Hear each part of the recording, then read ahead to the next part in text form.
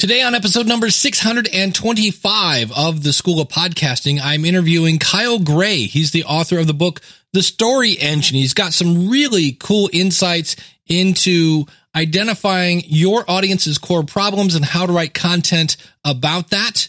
We also have some quick questions about the new Google Podcast app, and Castbox.fm got caught with their pants down. Hit it, ladies! The School of Podcasting with Dave Jackson. Podcasting since 2005. I'm your award-winning Hall of Fame podcast consultant, Dave Jackson. Thanking you so much for tuning in. This is where I help you massage your message. I help you tackle the technology, face your fears, flatten that learning curve, and get you on the road to not just podcasting, because you can go watch a bunch of old outdated YouTube videos for that. Get you podcasting in the right way, in the headache-free way, in the, hey, I didn't have to mortgage my house for equipment way. My website is schoolofpodcasting.com. Use the coupon code LISTENER, that's LISTENER, when you sign up on either a monthly, yearly subscription, or if you want to buy a class a la carte. And I always like to start off with a because of my podcast story. We got a special one today. And what's great about this story is it's my buddy Monica Rivera from YouWannaDoWhat.com, the podcast that gives you the nudge you need. And I love it. Well, I don't love it, but she talks about how she applied to something that Spotify was doing and got rejected. She applied to a local radio boot camp and got rejected. She reapplied there and got rejected and got rejected and got rejected.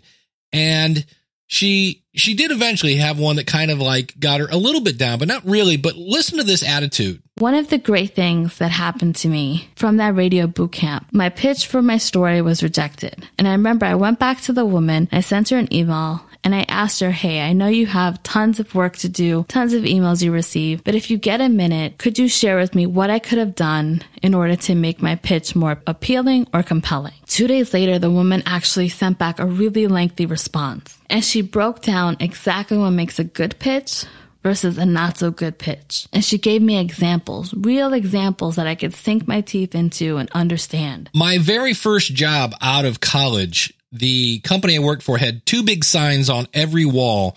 One was constant improvement. And that's just in my nature. It's in my DNA. Being a teacher, I constantly believe that we can always improve. And the other one was seize the day. And so I love the fact that Monica was like, okay, how can I learn from this rejection? And by having that kind of attitude of like, hey, you know what? Maybe I can do this better. She swung the bat one more time. And well, because of her podcast, one of the programs I applied for was a next generation radio program from NPR. And do you know what, guys? I got it. I was accepted into the NPR program. So in July, I will go to Seattle and I will learn from an exceptional group of people how to become better at all of this. So I was very happy to hear that Monica got that position. That's very cool. And if you can answer that question because of my podcast, blank. In other words, something happened that normally wouldn't happen, except, hey, you had a podcast. And in Monica's case, just the experience of recording, in this case now, 52 episodes. I highly recommend you go over and check out her latest episode. I'll put links to that out in the show notes, which of course is at schoolofpodcasting.com/625. Turned on to a book called The Story Engine, an entrepreneur's guide to content strategy and brand storytelling without spending all day writing. The author is Kyle Gray, and I read the first chapter and was like, oh, wow, this should be really, really cool. Because Kyle worked at WP Curve back in 2014. WP Curve is a company that basically provides WordPress support. And at the time, Dan Norris was, I believe, the CEO. He's the author of the book, The 7-Day Startup. And Kyle worked with Dan to basically bring WP Curve into the mainstream. Because I remember for a while, every time I turned around, there was another great piece of content from this company named WP Curve. And every time I turned around, I started hearing about them. WP Curve, WP Curve. Well, guess what? Eventually, they ended up generating 7 figures in recurring revenue and got bought by GoDaddy. And so this is a guy that understands content. Now, in the book, he talks about actually developing a team and how does this going to be expandable into a whole team? And I explained to him, I said, look, for many of us, we're not working with a team. It's we are an army of one, but there's still a ton of great content. And so here's my interview with Kyle Gray, author of the book, The Story Engine. So Kyle, thanks for coming on the show, buddy. I appreciate you taking the time. Thanks for having me, Dave. I'm really excited to be here. So while you're here, I read your book. It's an awesome book. It really got me thinking. And you've worked with these great companies like WP Curve, who were these little companies and they needed exposure. That's what podcasters need. We need exposure. We need to get found. And you did that for WP Curve. You've done it for other companies. And one of the key components to that was creating great content. So let's start with that.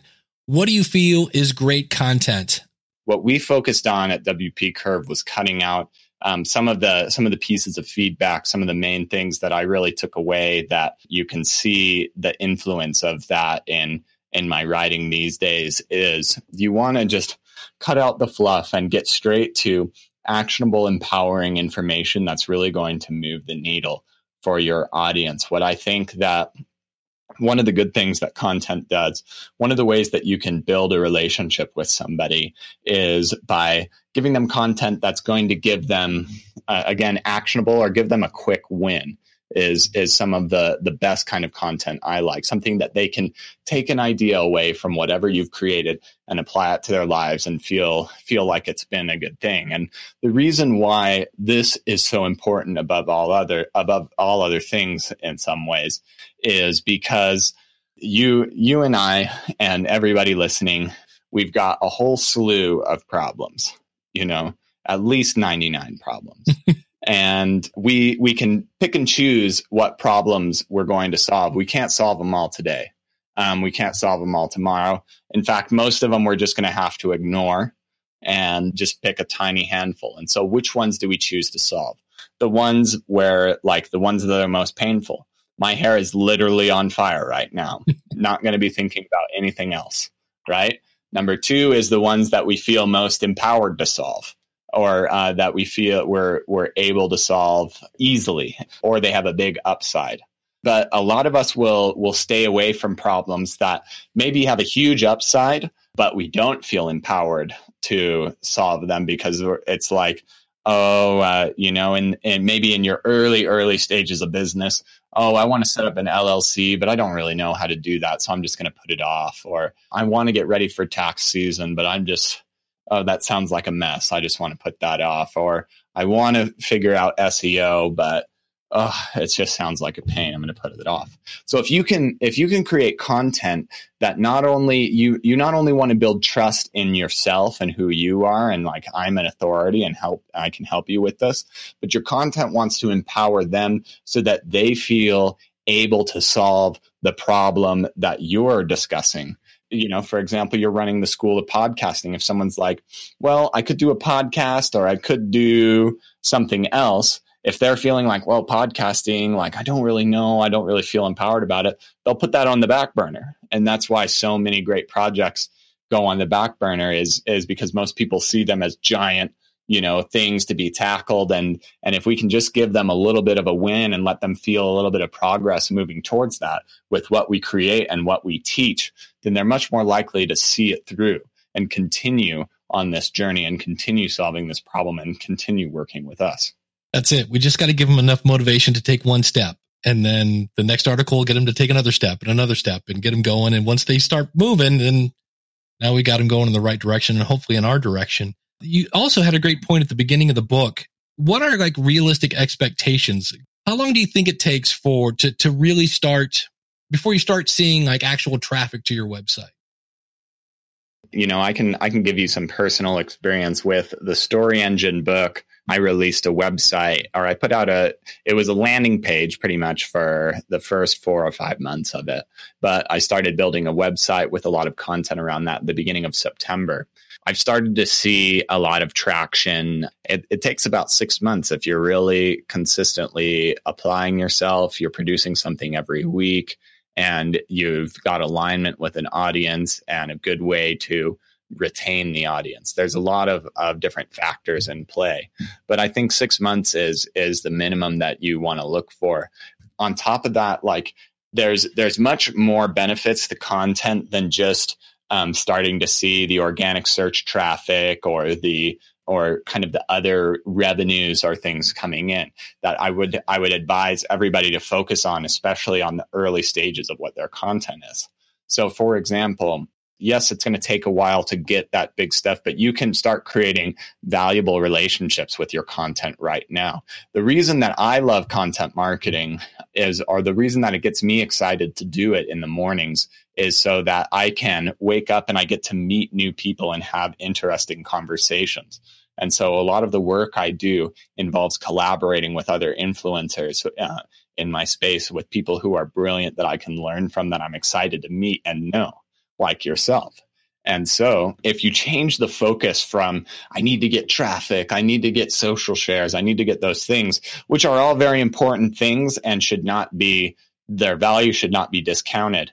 But if you start thinking, who can I build a relationship with today? And through your collaboration, you have a successful relationship, and maybe they really enjoyed the content. You make them look like a rock star on the content that you create together, and it's valuable to both your audience and their audience. They might share it, give you that little traffic boost and that awareness and the backlinks that you're starting to look for.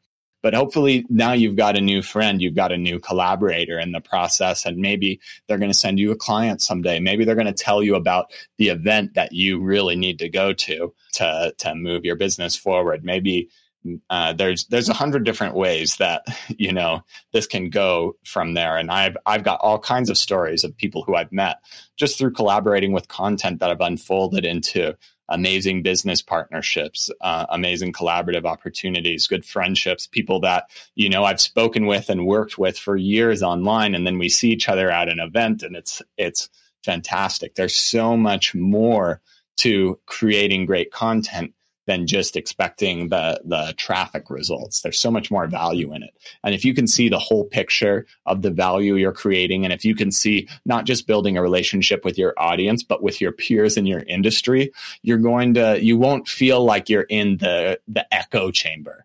Yeah, I always use the analogy of so many people want to lose weight and they just keep saying, I need the scale to go down. And kind of what you're saying is, look, if you focus on eating right and exercising and taking the steps that it takes to make the scale go down, if you focus on your content and on your relationships, then eventually you're going to get that traffic just through almost like osmosis and synergy of working with other people. So how long does it take, do you think? I don't know if you can even answer this. Like if you're going to sit down and write an article, because I'm sure every article is different, but is there an average, like what it takes to create a good piece of content? I think, for me, we'll define like a Kyle Gray article as usually 2,000 to 3,000 words, but they can be much longer than that.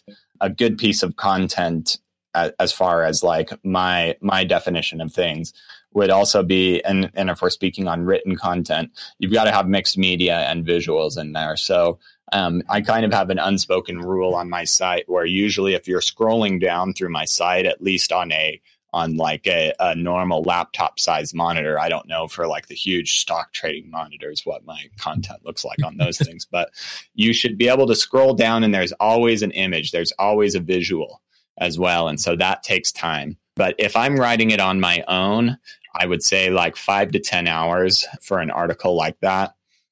And, there's a lot of different things that can come into play for that. If you come up with an outline and you come up with your key points and you kind of have links and all of these things all ready to go, and then you show up the next day and you're ready to write, you can bust an article out pretty fast. If you start out and you're like, I'm going to write an article today and open up new document, that's going to take a little bit longer. So there's all kinds of factors that can go into play for that. Also, like what kind of images are you creating? I found, especially when I'm collaborating with people, one of my favorite kind of images to create is just get a great looking picture of them and put a quote next to it. Because all you do, I mean, if you're all over Instagram and you're all over Facebook, like most of the feeds these days are like, Martin Luther King quotes, or like just famous people quote memes about whatever. And I just like to create those for the people I collaborate with and make them look like a rock star. And that makes for great social media sharing. It makes them feel good to be on the site. and it's good visual content. Even if it's just a nice little quote, it kind of accents things similar to how journalists and newspapers and print magazines like to bold out some specific power quotes. So I love to do those for images. But again, and if you really want to create like a huge comprehensive article, I've got one article called How to Use Visual Storytelling to 10x Your Marketing Results, which is nearly like a 6,000 word article. And that probably took 20 to 30 hours to make. And it involved a lot of like reaching out to different people, a lot of researching. Another thing that I think is essential for good quality, especially written content, is when you make a statement, you've got to, like, this is like old school, college paper kind of stuff, but you got to back it up with some evidence. Right.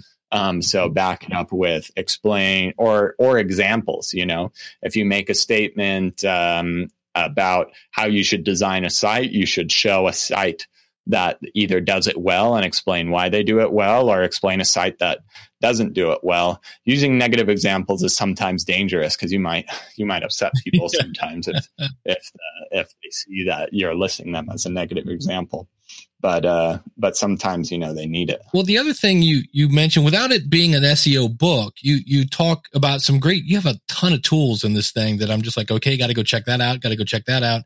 But you talk about keywords, and I know I've heard some people say, well, as long as you write for humans and you're writing about your topic, keywords aren't that important. And I get the feeling you would pretty much vehemently disagree with that. Is that correct?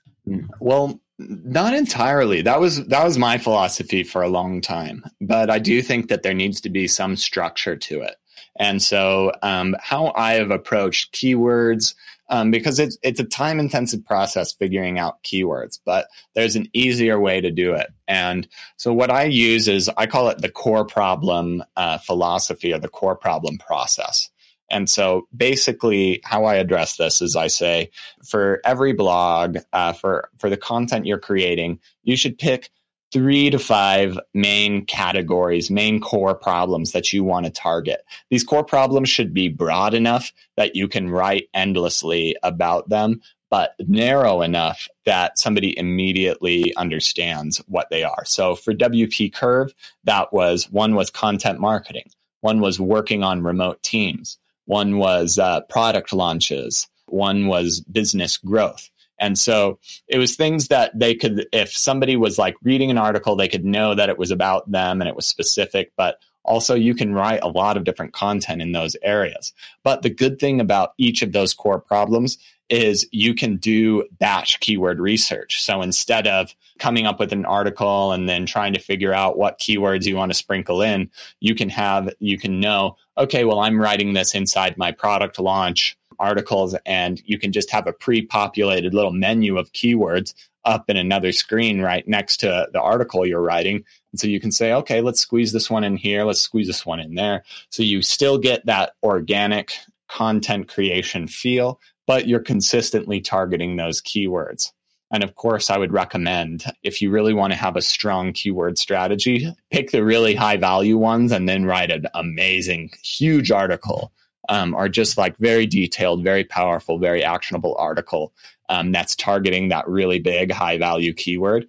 And then have a bunch of articles that always refer to and relate to it that target smaller keywords. And that's a great way too. That means that your core problems are all interlinked. It also makes your email marketing on the back end easier. So I would also say, for every core problem, have a useful download or opt-in.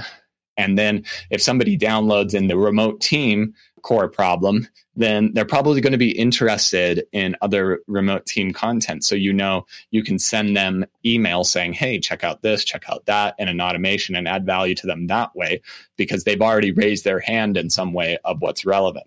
It also helps you sell your products to them a little bit better. If they're saying, hey, I want to work with remote teams. Oh, well, for example, WP Curve, the last thing you want in managing a remote team is yet another person on your team, another developer. So let us handle that for you. So you can focus on building out your core team.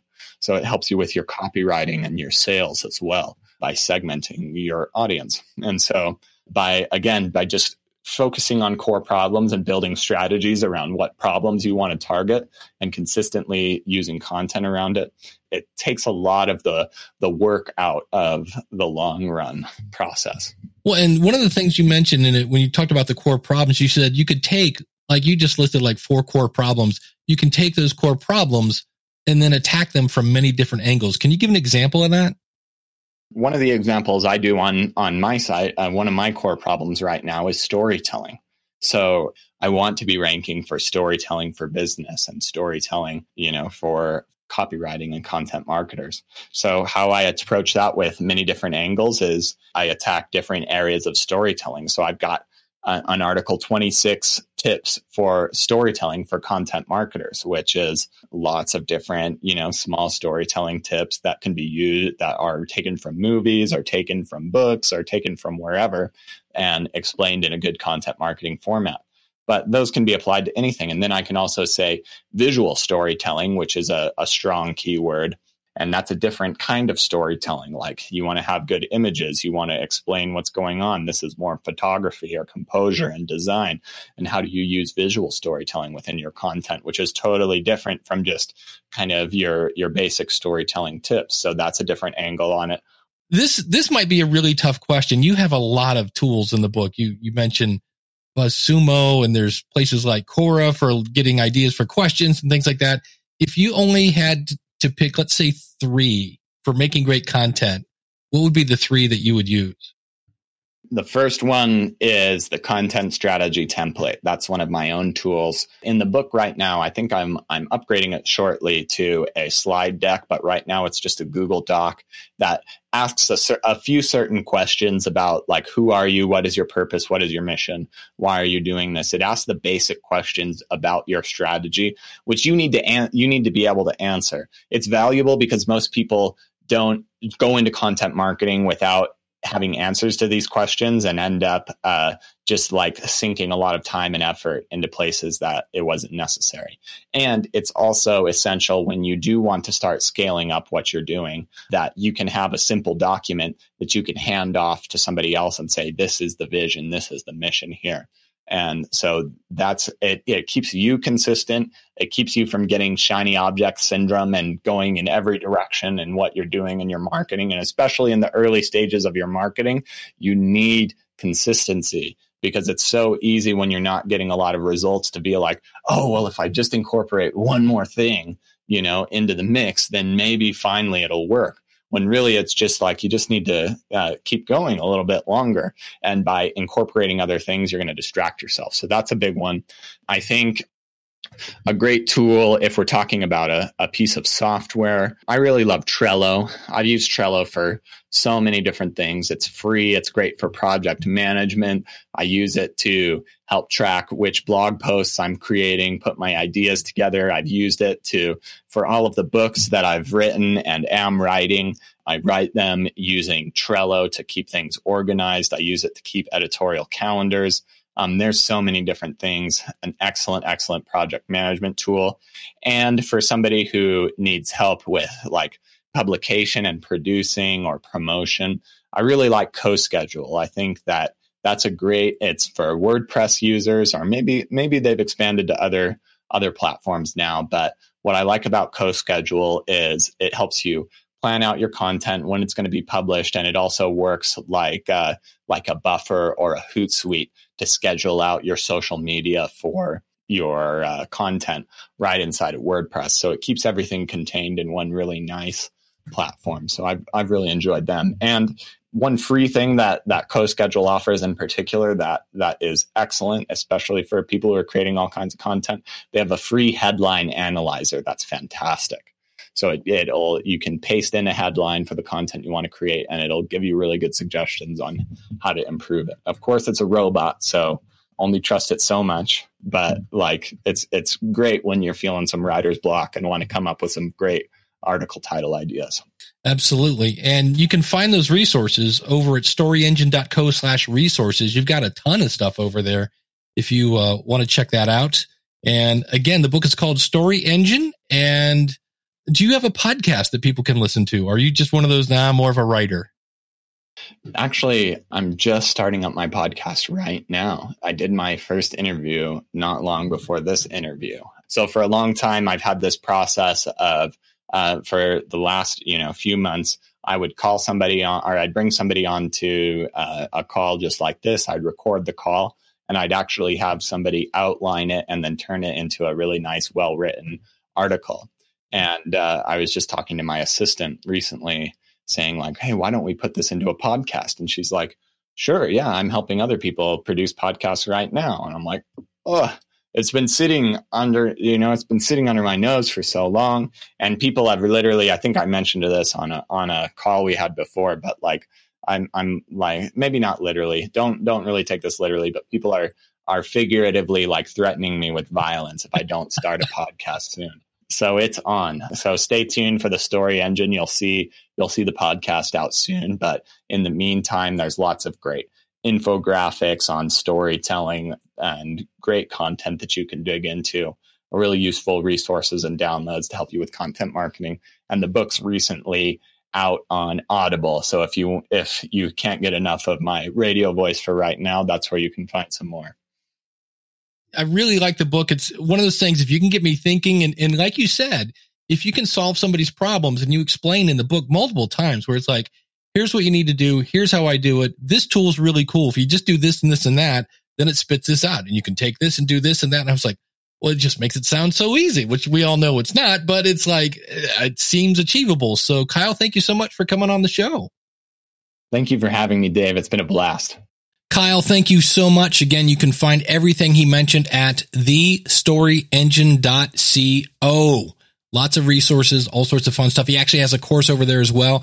Let's talk about some of the things he mentioned there. Number one, he was talking about blog posts. And you might be saying, Dave, why'd you bring a blogger on here? But really, we talk about podcasts. The bottom line is we're all content creators. So you basically heard where he's not winging it. There's planning involved, and he does things that other people may not be doing, like finding graphics to go with the episode. I love the suggestion of pulling a quote and putting it with a picture if you're doing interviews. He said, even if you spend hours on your content, it may take up to maybe even 6 months to see any kind of traffic. I thought that was an interesting tip. And that just, again, I always like to point out to people, if you're looking to quit your job in 6 weeks, podcasting is not the vehicle for that in most cases. I love that good content helps your audience. And you may be thinking, but Dave, I do a comedy podcast. What's the problem here? Well, your audience's problem is they just watched the news or had a horrible day at work, and it's now your job to make them smile. He also talked about how to identify key problems from your audience and make a lead magnet that you can give away. That's a great strategy that not everyone does, and mainly because it takes time to do that kind of stuff. And speaking of lead magnets, I should bring up our July question of the month. And that is, do you have an email list? And if so, what is your lead magnet, or what are you doing to grow your list? If you want to share how big it is, that'd be great. I need that by July 27th. Again, the question, and all you have to do is go to schoolofpodcasting.com/contact. If you're emailing me, the email is dave@schoolofpodcasting.com. Please put July question in the subject line so I don't lose it. One other thing he also said is that the book, again, the Story Engine book, you can also get this at Audible. And if you want to get it for free, just check out schoolofpodcasting.com/free book. Last week, Google unveiled their Google Podcasts app, and this is left people with a few questions, so I thought I would just answer these quickly. How do I know if my show is in Google Podcast? Because there's a really good chance that it is. I will put a link out in the show notes, schoolofpodcasting.com/625. You click on that, you put in your RSS feed, and it will probably more than likely spit out your link to your show in the Google Podcast app. And they have some branding assets that you can download for a button and things like that. So you put the button on your site, you attach the link to your show in Google Podcasts, and you're good to go. But what if I'm not? Well, then you have to add a little bit of code to your website. And if you're not familiar with adding things to the header of your website, you might want to contact somebody who does. If I'm in Google Play Music, do I need to do anything? These are completely separate kind of tools. So just because you're in Google Play Music does not mean you're in Google Podcast. Again, to find out, go to schoolofpodcasting.com/625 and click on the link to go to the preview page. But nobody's going to say this out loud. I definitely feel that Google Play Music will not make it to 2019. I don't see it going that way. They're moving a lot of things into YouTube. I just don't think we're going to see it. Plus, that particular Google Play Music never went global. I believe that was only in North America. Google Podcast is global. And the one thing I do like about this, now when you open up the app, it is not exactly what I would call feature rich. They have a speed up and slow down feature. And, yeah, that's it. In fact, it doesn't even automatically download the episodes, and you have to go into each episode and say, download this. I'm getting on a plane. Download this. I'm getting in the car. Download this. I don't want to use up my, data plan. Kind of silly that way, but it's a start. What I do like about it is if you do have the link on your website and somebody clicks on that on Android, they subscribe to your show like in a heartbeat. That is the part I really, really like. So we are praying that this rather feature light app will get more features as time goes on. I would just point to Google and go, see this thing called Overcast? Do that on an Android and you're good to go. But that's the quick update on Google Podcasts. And again, go out to schoolofpodcasting.com/625. I've got links to help you to make sure you're in the app and things of that nature. I would go into it here, but in an audio format, it's just pointless. And now it's time for a power rant. There is an old saying for people that sing that as long as you sing within your range, people will think you have an endless range. You can sing super low, you can sing super high, but the minute you try to sing outside your range, it just doesn't. People go, wow, that's not good. And so this week, Castbox.fm sang outside of their range, and they put all their cards on the table, and the cards said, we don't understand podcasting, in my opinion. Here's what they did, and you can see if you agree with me. Your podcast, if we go back to the radio analogy, your RSS feed is like your frequency. Here I am in Ohio. One of our popular frequencies is 100.7. Well, picture what it would be like if I took their frequency, put it out as my own, and then changed some stuff. Like, I don't know, pointed people to my house instead of their sponsors, or you can't take somebody's frequency and change it. That is podcasting 101. And what's interesting is their apology is saying, oh, well, we were trying. First, they said it was internal. Then they said they were trying to boost like search engine results. Well, search engine results are not internal. So that's a little like, And then they apologized for not publicity, privacy issues. It's not privacy issues. It's just you went into my feed, and instead of having it go to schoolofpodcasting.com, you would have directed it to, I don't know, Castbox. That's bad. That's very bad. Now, they didn't do that to me, but they did it to like James Cridlin over at podnews.net. Yeah, he's got screenshots. So the thing that's really sad about this is Podshow, back in the day, before it was Mevio, there was a company called Podshow, and they did the exact same thing and submitted your feed to iTunes. So you'd go to iTunes, there'd be two feeds. And to say people were a little upset about that is an understatement. Did I mention that Podshow blew through $30 million and is no longer in existence? Yeah. So here, Castbox basically repeated history. And what's weird is they have this really long apology and didn't really say, well, they did say they changed links to homepages for security reasons. And we're like, security? Okay.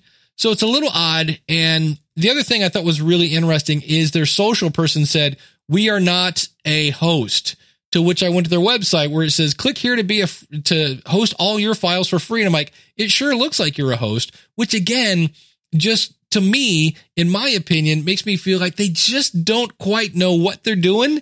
And they kind of appear that they don't quite get podcasting exactly.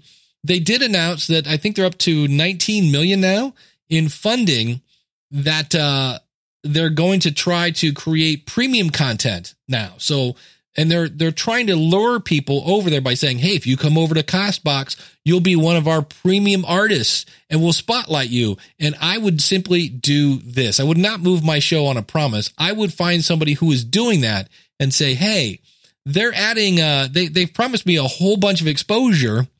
I see you're doing this plan. You've already signed the dotted line. What kind of exposure, what kind of numbers are you getting? So it's interesting. I know they're going to be at Podcast Movement.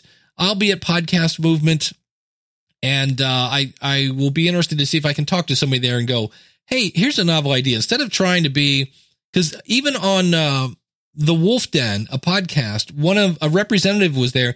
He did a rather, shall we just say, unique and interesting way of explaining what his company does. At one point, he explained how the free media hosting they have is so that you can only put your show in Castbox, like not in iTunes, not in Google Play, just Castbox. And I'm thinking, I don't know how many active users you have over there, but you would have to be really uninformed to think that's a good deal. Talk about getting what you pay for. So, but I will be at Podcast Movement, as will Castbox, and maybe I can have a chat with them, because really what they're missing is playlists. They have almost everything else. They have a really pretty decent app. So I was really happy when they were an app, but now they're kind of getting into all things. And again, I think they're just singing a little bit out of their range.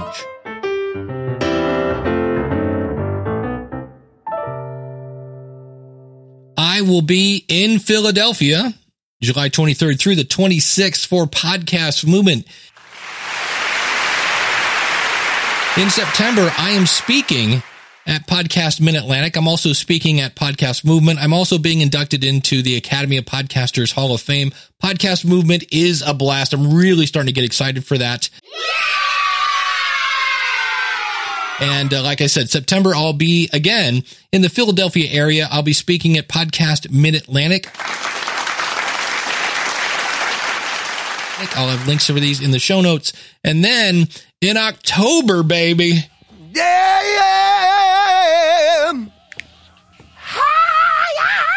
That's right. I'm super pumped about this.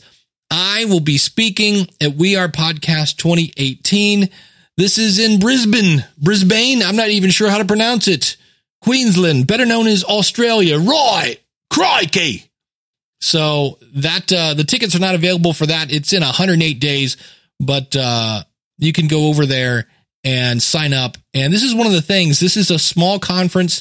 The tickets go on sale and then they sell out. So you kind of need to get in line for this. That's at wearepodcasts.com/2018. Really, really looking forward to that. You know what else I'm really, really looking forward to? Working with you. I've got multiple plans, multiple budgets, whatever you have.